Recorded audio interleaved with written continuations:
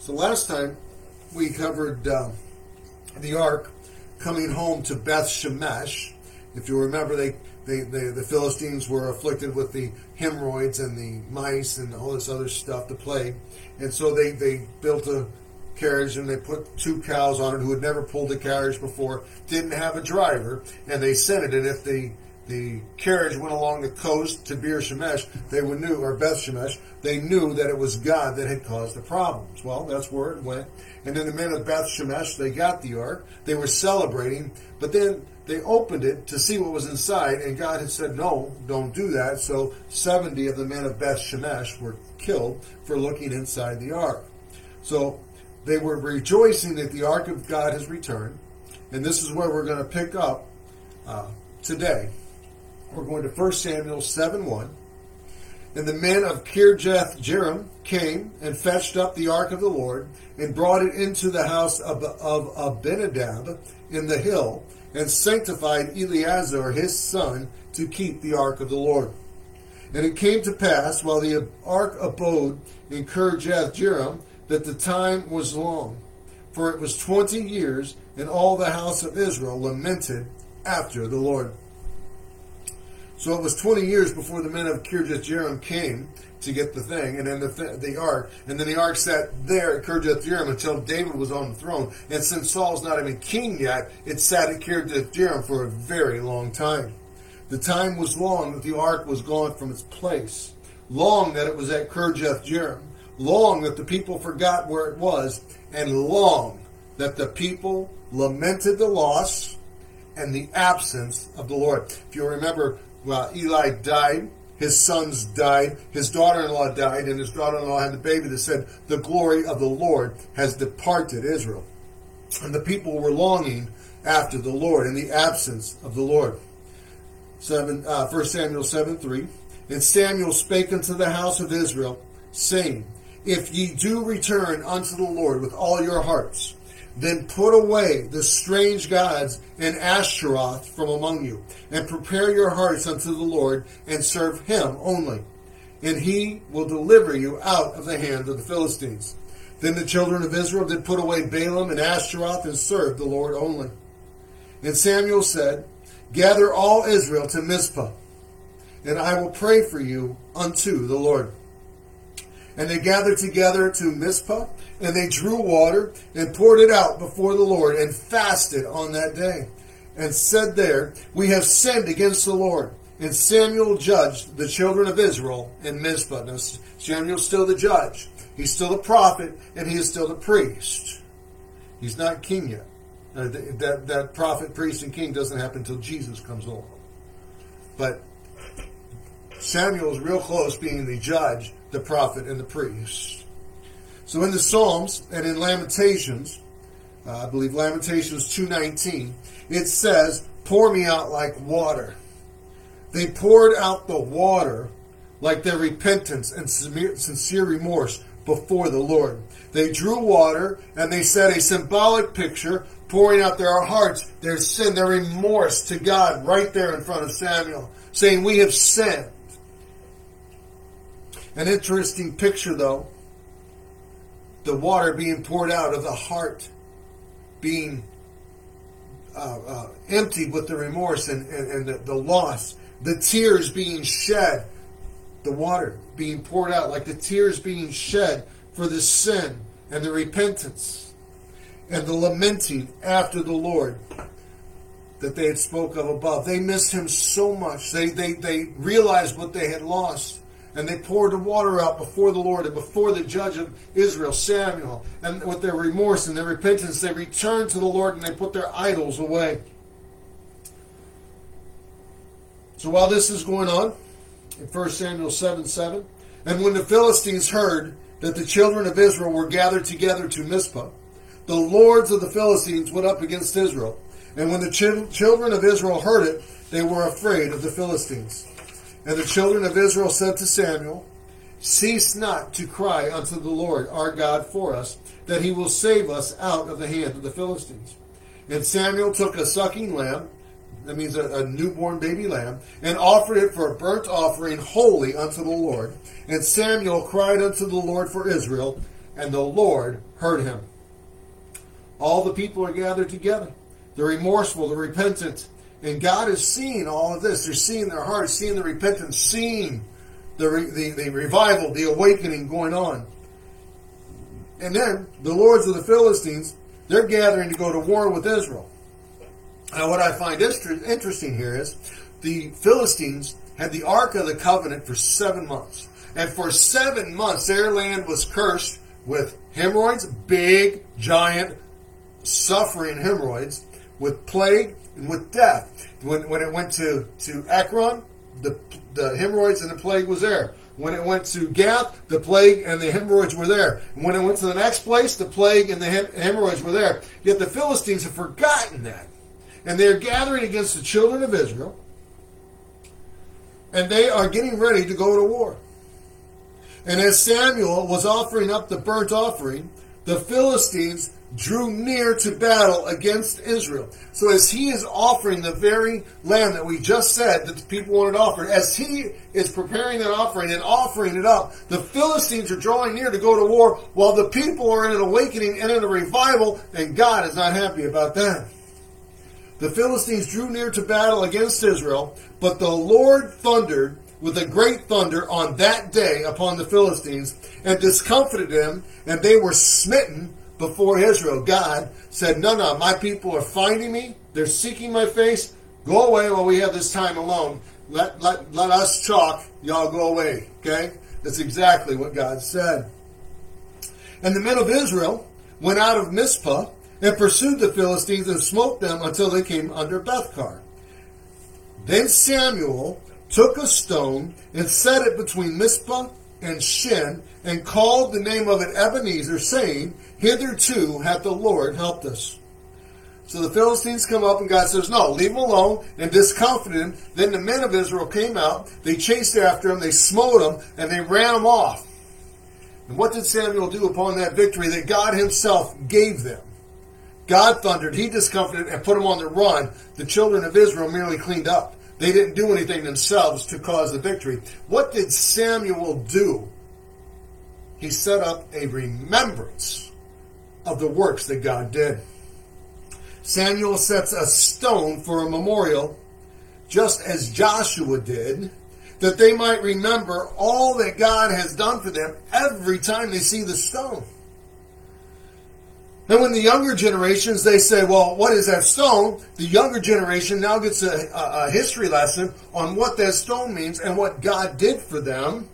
They get to teach history. They get to pass on God's goodness. They get to witness. They get to testify of God because they have a memorial raised to the Lord God of heaven who fought their battle for them on this day. So the Philistines were subdued, and they came no more into the coast of Israel.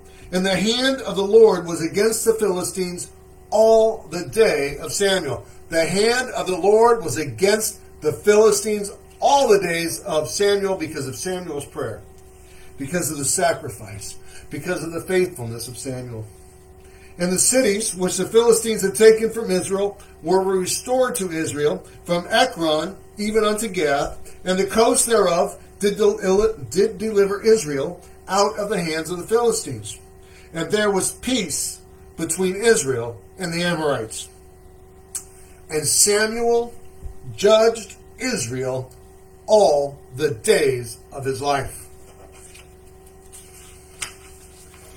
And he went from year to year in circuit to Bethel and Gilgal and Mizpah, and judged Israel in all those places.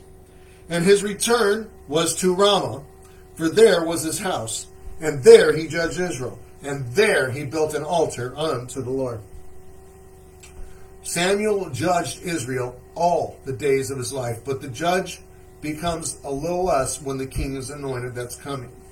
Samuel got Israel back to the worship of the Lord. He called them. They poured out the water like remorse before him. They showed faith. He showed them faithfulness, and he brought them back. They put away their little g gods. They are now worshiping the God Almighty of heaven. Samuel did all that.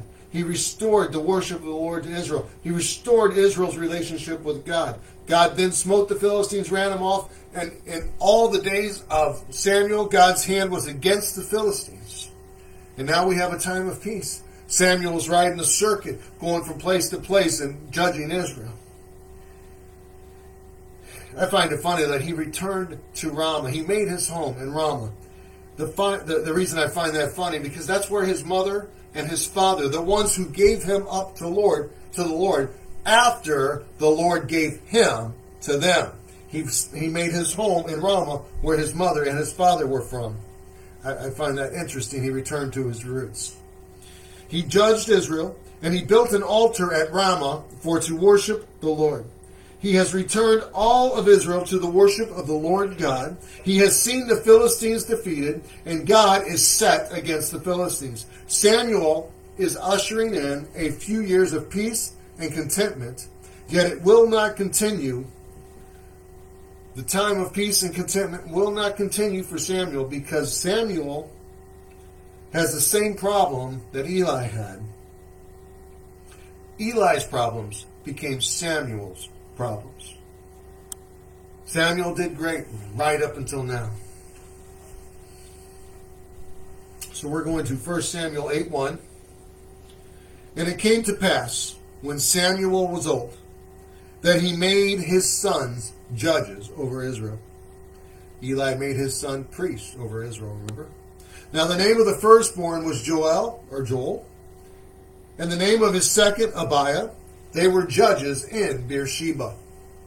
And his sons walked not in his ways, but turned aside after lucre, and took bribes and perverted judgments. Eli's sons, Eli did not restrain his sons, and the people abhorred the worship of the Lord because of Eli's sons, and they quit going because of Phinehas and Hophni, and they quit going, and God killed them because they were turning people away from him. Now Samuel, who was there for that, who saw the sons destroyed because of that, who God told Eli was going to die because he didn't restrain his sons, Samuel is now facing the same judgment. Not death, not nearly as exact, but he's facing the same problems that Eli had.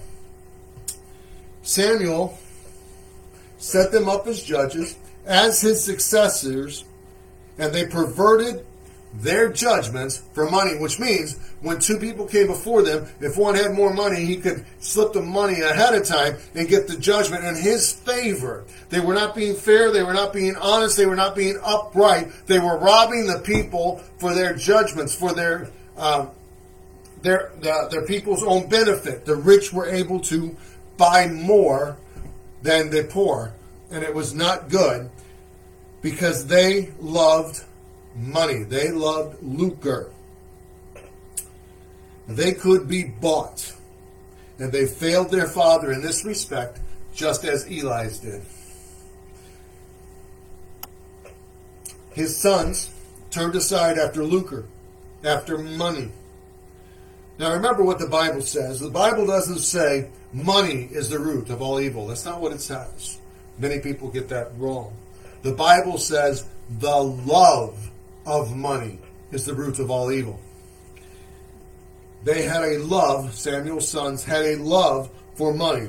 And Samuel failed to see the flaws in his sons, just as Eli failed to see the flaws in his sons. Fathers do that sometimes.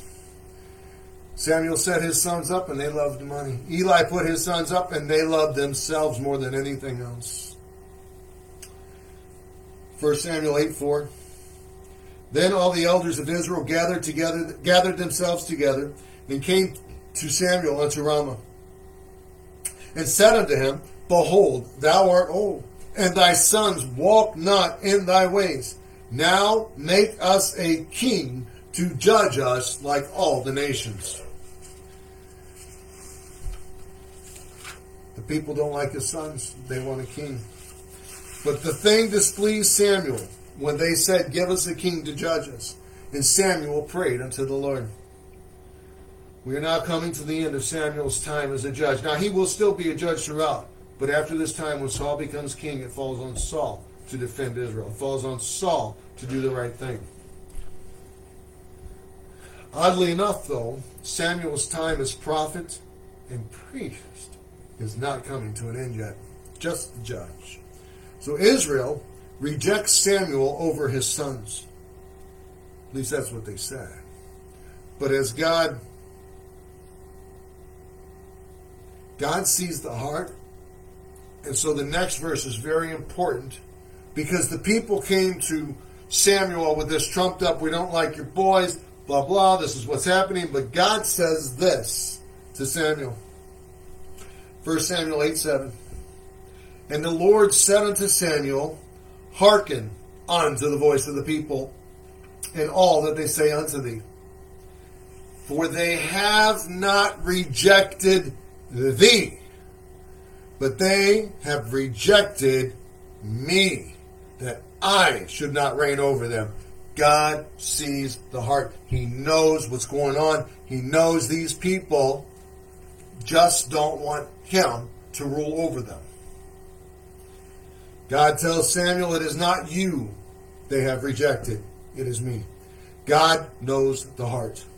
The Israelites are wanting a king over them so they can be as other nations. God just won a battle for them, and they didn't have to do anything but the cleanup, and they want a king over them. They want to get out from under a theocratic rule. Remember the old adage, be careful what you wish for. You might just get it. Well, they did. So it is when God gives them exactly what they wanted. God gave them a king.